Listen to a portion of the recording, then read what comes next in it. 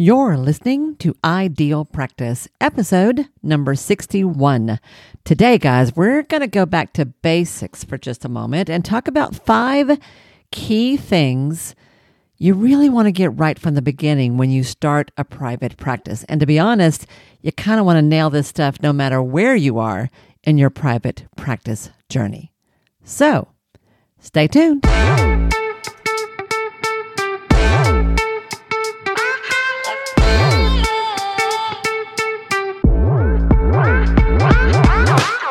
Hi, I'm Wendy Pitts-Reeves, and with over 2 decades of experience in the private practice world, I've built my 6-figure business while learning a lot of lessons the hard way.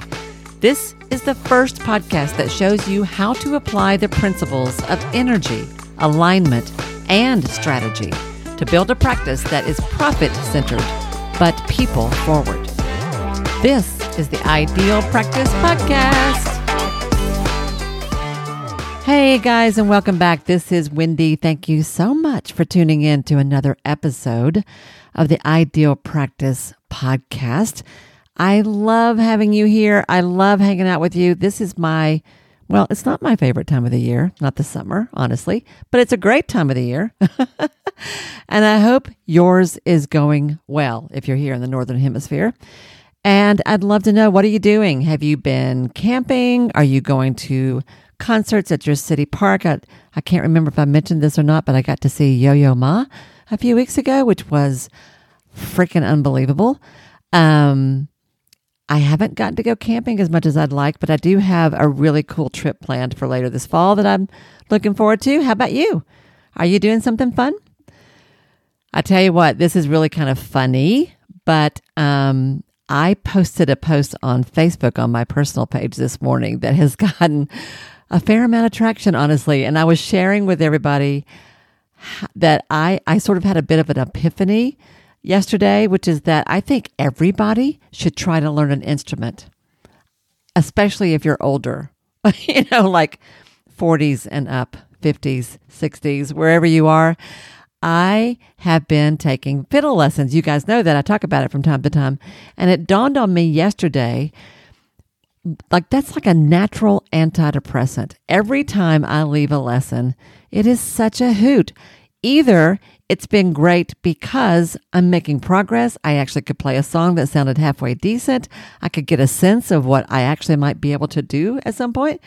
Or it was terrible. It was awful. It was painful and really, really funny.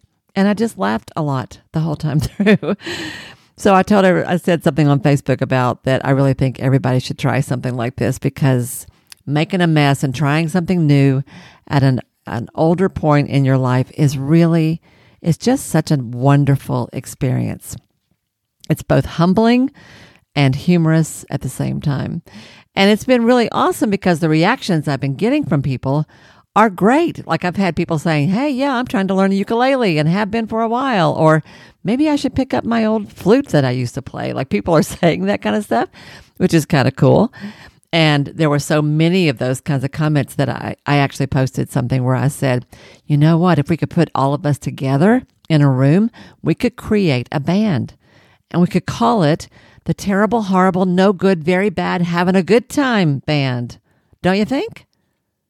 Yeah, I thought that was pretty funny. Anyway, as I was thinking about that and getting ready to record this episode, it occurred to me that starting a private practice is a little like that. You're learning new skills that you aren't familiar with. You're trying on new ways of showing up in the world that sometimes fit, sometimes don't. It can be kind of crazy and chaotic. There will be days when you feel like you have got this, you are having a good time, you are knocking it out of the park. And there will be other days when it is really daunting and you're wondering if you're cut out for this at all. Well, sweetheart, you got company, because we all feel like that. We all deal with that all the time. That said, there are a few basic things that I want you to figure out right from the start. A couple of things that I think it's worthwhile to put some thought to before you take on even your first client. And actually, even if you've been in practice for a long time, like I have for years, it doesn't hurt to come back to these 5 key aspects, principles, whatever you want to call them, on a fairly regular basis, just to kind of make sure you're still clear about them. So let's talk about that. I'm going to run through these. And as I do, I want you to be thinking about how clear you are about these 5 things. So where you always want to start with anything important, I think, in your life, anything big, any big step you want to take, is start with why. Why do you want to do this at all? Why do you want to step into this world? Because I will tell you, it is not for the faint of heart. Many of you, have y'all heard of the book called Start With Why by Simon Sinek? He's got one of the most popular TED Talks that have ever been out there on this topic that I think kind of catapulted him into worldwide fame. That could be because he's really good looking. I don't know. But that book is a great book. If you haven't read that, Start With Why. I'll try to link to that in the show notes below. It was a wonderful book. And his point was that the most successful businesses who stay successful for the long term always remember why they're in business at all. Like what their core mission is, their core principle, their number one reason for being. So I want to ask you, if you're thinking about starting a practice or you're still in practice, you might need to reconnect with this. What is your why? And I want to say, I think it's important that it's not just about what you don't want. For example, I can still remember this when I was in my first job right after graduate school. I was driving like 30 minutes to a local mental health center, a small clinic in a rural county. And I had to be there at 8 o'clock in the morning. And it was a decent drive. So I had to leave my house like 7:15 or so to get there, give or take. And I can remember driving that long drive and thinking, you know what? When I'm in private practice, when I have a business, I'm not going to do this. I'll never do this. I'm not going to start till like 9 o'clock in the morning. Yeah, that's how I'm going to do it. Well, years later, when I did start a private practice, by golly, I'd see you at 7 a.m. if you'd come in. Like I would see people at any time of day or night. I tried to see people on holidays. I would see people in an ice storm. I would see people anytime they could get to me. Obviously, this is before the internet, but even if I'd had internet access back then, I probably would have done the same thing. It might have been on Zoom instead of in person. But the truth is, when you run a business, your time isn't going to be like, eventually you will get there, but you're not going to start there. It's not necessarily about working less, at least not at first. And I think it's important that you don't do it just because you don't like other people telling you what to do. That makes me think about a job I had once in a different place, another mental health center, where I had to account for literally every 15 minutes of my day. This was crazy. We actually had a type of board. Today, this would all be digital. But back then, we had like a physical board. It was almost like think about a legal pad turned sideways. So it was landscaped. And we had a form on that board that was torn into little strips where we had to write in 15-minute increments what we were doing during the day and tear off those strips and put them, I forgot what we had to do with them, but we had to do something with them. 15 minutes, every 15 minutes for the day. I thought that was insane. And I would be like, when I run my own practice, I'm not going to do that kind of stuff. The truth is, when you start a practice and you become your own boss, at least at first, a lot of you will be the worst boss you've ever had. You'll be like me, working at all hours of the day and night. And if you're like me, and I pray that you're not, you might not be bringing in a whole lot of money. You might be losing a lot of money because you're making all kinds of mistakes. I mean, we don't start off good at this stuff, usually. I hope you're the exception, but I sure didn't. So don't make it just about what you don't want. I want you to make it about what you do want. Because where your focus goes, energy grows. Have you heard that before? Let me repeat that. Wherever your focus, your attention goes, that's where energy grows. So if you are focusing on, I don't want to work as hard, I don't want people telling me what to do, you'll actually get more of that rather than less. On the other hand, if you focus on things like, what is your overall purpose?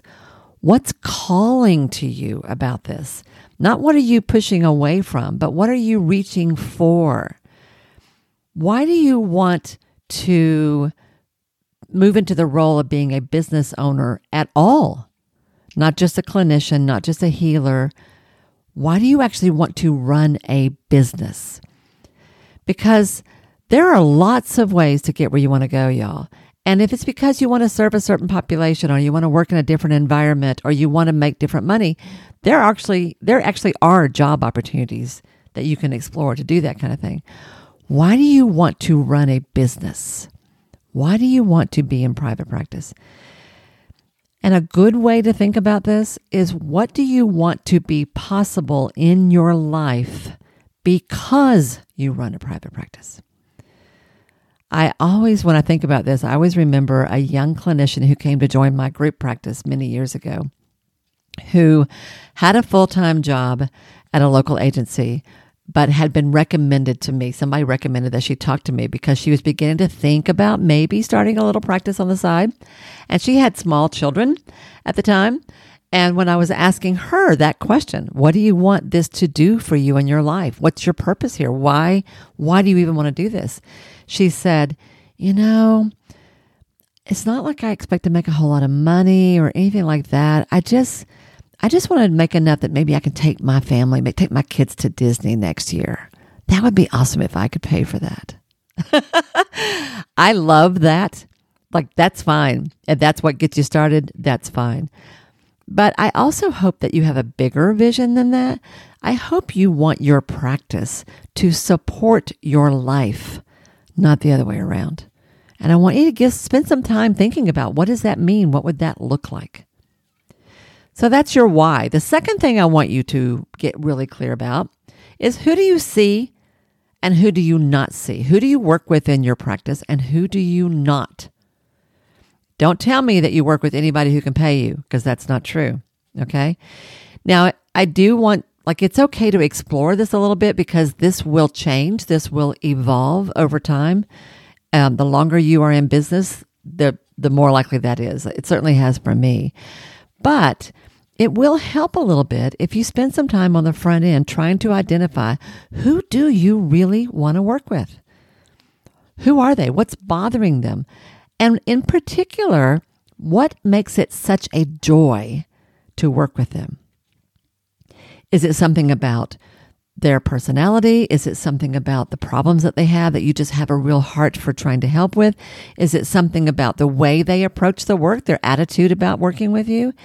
Is it something else? What is it? What is it about the people that you if I could only see, 5 people a week, I wish they would all be like this. If I saw 50 people a week, it would be awesome if they were like this. Don't see 50 people a week. Yeah, don't do that. But when I first started my practice, honestly, I was so desperate and scared. I was excited. Those two feelings often feel the same. I was really excited about getting into it. But I was really eager to prove I could do it. And I was so afraid that I literally took any referral I got. It almost didn't matter if I knew anything about whatever they needed help with or not. I used to say, if you can walk, I'll see you. And maybe even if you can't. It was just I was so nervous about it, which means that sometimes I got into cases that were over my head. Now, that's okay. I don't really think that's a bad thing if you are self-aware enough to know that and you do what you need to do to get on top of it. So I did pay for extra supervision and consultation anytime I needed it. And eventually I became part of a consultation group, which really helped with that kind of thing. So I don't want you to be afraid to take on a case that might be a bit of a stretch for you. But I do want you to think, I love working with this kind of situation or these people. And sometimes it might be easier to say what kind of client you know for a fact you don't want to work with first. Okay?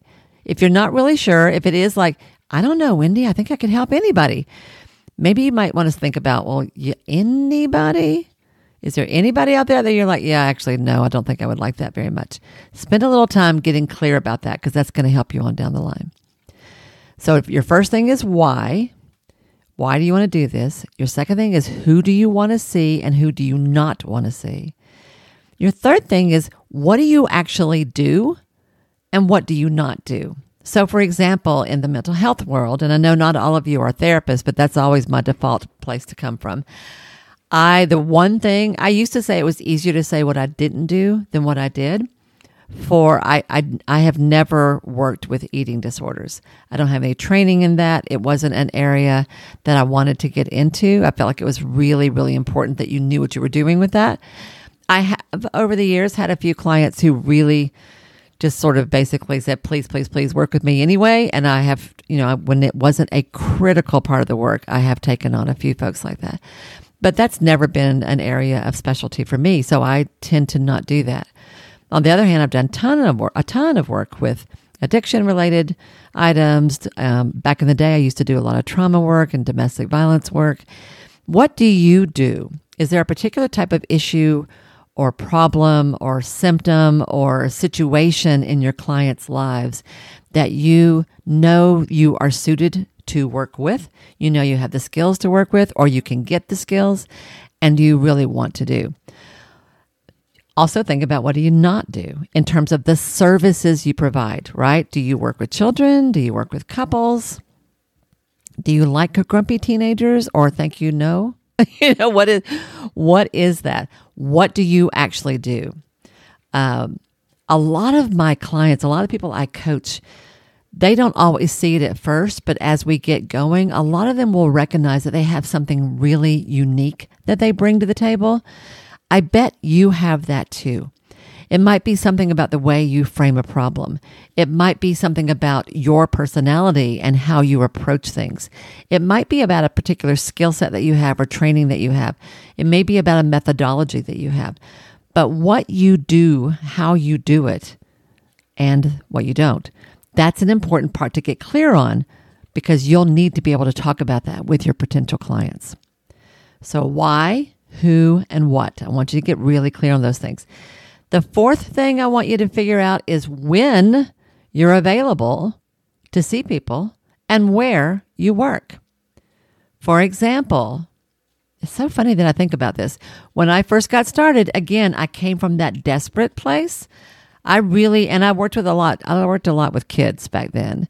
I would see kids, especially teenagers, at 7:00 in the morning before they went to school. I often would also see adults at that time because I could see them before they went to work. And 1 or 2 nights a week, I would work late, like till 7:00 or 8:00, which is nuts. When I look back on that now, I think, why the heck was I doing that? I didn't have kids of my own at the time. It didn't really matter that much if I made it home at least once or twice a week. That was kind of okay. When my kids came along, I slowly cut back and eventually quit doing evenings. But how about you? Do you do evenings? And if so, which evenings? There was a therapist in my group practice who moved to us from out of state and had a really kind of a cool approach to things from the very beginning that was a little bit different. And one of the things that she wanted to do was see people on Sunday afternoons. And when she told me that, I was like, really? You want to work on Sundays? And she was like, yeah, I kind of do. She would rather have had a day off during the week. So I have forgotten what her actual schedule was, but I know she worked Sundays. Maybe she took Wednesday and Saturday off, or maybe she did Friday and Saturday. I bet it was that, actually, when I think about it. I can't remember now. It's been a while. But she immediately began to advertise that she had openings and that she was seeing people on Sunday afternoons. Well, of course, that time filled up first. She had no trouble getting new clients. Now, I have no interest in doing that. But how about you? All right. And where are you going to see people? Are you working virtually or in person or both? Because that's going to make a difference too. So get clear about those kinds of things. And then finally, the fifth thing I want you to get clear about is how you get paid. Probably should have put this first. Are you going to accept third-party reimbursement? Depending upon the industry that you're in, they may not be an option. If you're in psychotherapy, it is. You can do that. You can take insurance. Unless you're pre-licensed, you can't. If you Though if you're a yoga teacher, that's not really going to be an issue, is it? So how will you get paid? Is it cash only? Is it insurance or a blend? Will you offer packages of some sort, which I am a huge, huge fan of? Do you require payment in advance or the day of? Do you have payment plans? What are your options? What are the options for how people can work with you? How much are you going to charge? And when or how often will you raise your rates? No one ever told me this, but I wish I had known from the very beginning. It is important to be thinking about how often and when you'll raise your rates. Because I know you guys, your tendency is not to do that, like ever. But the real world doesn't work that way. Prices go up no matter what.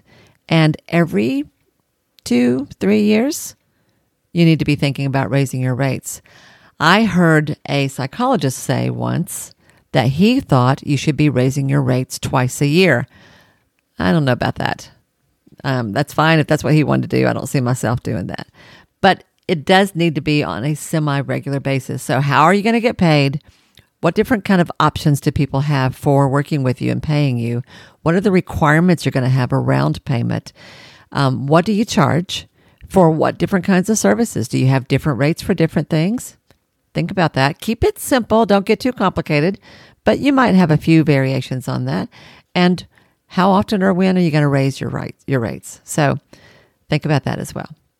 So here's a journal prompt for you or an exercise. I'd love for you to take out a sheet of paper and list your answers to each of those questions or points I've raised today. Can you write this down clearly? Can you tell me what your why is? Why your business exists or why you want it to, in terms of its impact on the world, but also in terms of its impact on you and what it's going to do for you. Can you tell me who you see and who you don't want to see, who you serve and who you don't? Can you tell me what you do, a little bit more about what you do, how it's kind of cool, how it's a little different, and what you really don't do? Can you tell me when you're available, what kind of hours you might have available, and where you work? And can you tell me a little bit more about how you get paid and what you require? For if I wanted to work with you, what would that entail? If you can write an answer to all those things crystal clear and fairly quickly, you are in good shape, and you're really going to like what we're going to do next week. If you're not quite sure, some of those are a little bit fuzzy, or you find yourself hemming and hawing a little bit, I think you've got a little work to do. All right. Next week, I'm going to tell you how to take some of that, as well as a few other things, and write an effective online profile. That's where we're going to go next. And I think you're going to find that really helpful. But you got to do this first, y'all. So do this, okay? And let me know if you discover anything as part of this process. That's what I've got for you today. I hope it's helpful. I hope it's a really good reminder if you haven't done this in a while. And if you're just getting started, I hope it gives you some ideas about how to get clear up front before you dive in. Have a great week, everybody, and I will see you next time right here on the Ideal Practice Podcast. Bye now. Hey, guys, before you go, I'd love to offer you just a little dose of extra support. We talk a lot here on Ideal Practice about specific strategies for moving your practice forward. And when we do, like today, I hope you're inspired. I hope you're fired up even. Like, I'm so ready to do this, Wendy. Yeah. But I also know that when you sit down to actually try some of the things you learn here on the show, you might struggle a little. Sometimes when you decide to implement a new strategy or try a new idea, what seemed perfectly clear before, all of a sudden, well, it just isn't. That's completely normal, y'all. The idea is the easy part. Taking imperfect action is how you move that idea forward. And the good news is I can help you with that. It's amazing what a difference it can make just to talk through your ideas with someone else out loud, someone who gets it. It's even better if you can actually work on those ideas at the same time.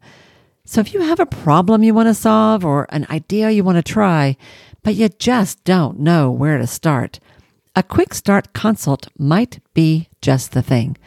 This is a unique standalone session that I offer that gives you access to high-quality coaching without the expense of a full-blown coaching commitment. It's also a great way to test the waters and just see what coaching is even like. We don't just talk about your business around here, we work on it together. And you can learn more about this over on my website at wendypittsreeves.com/consult.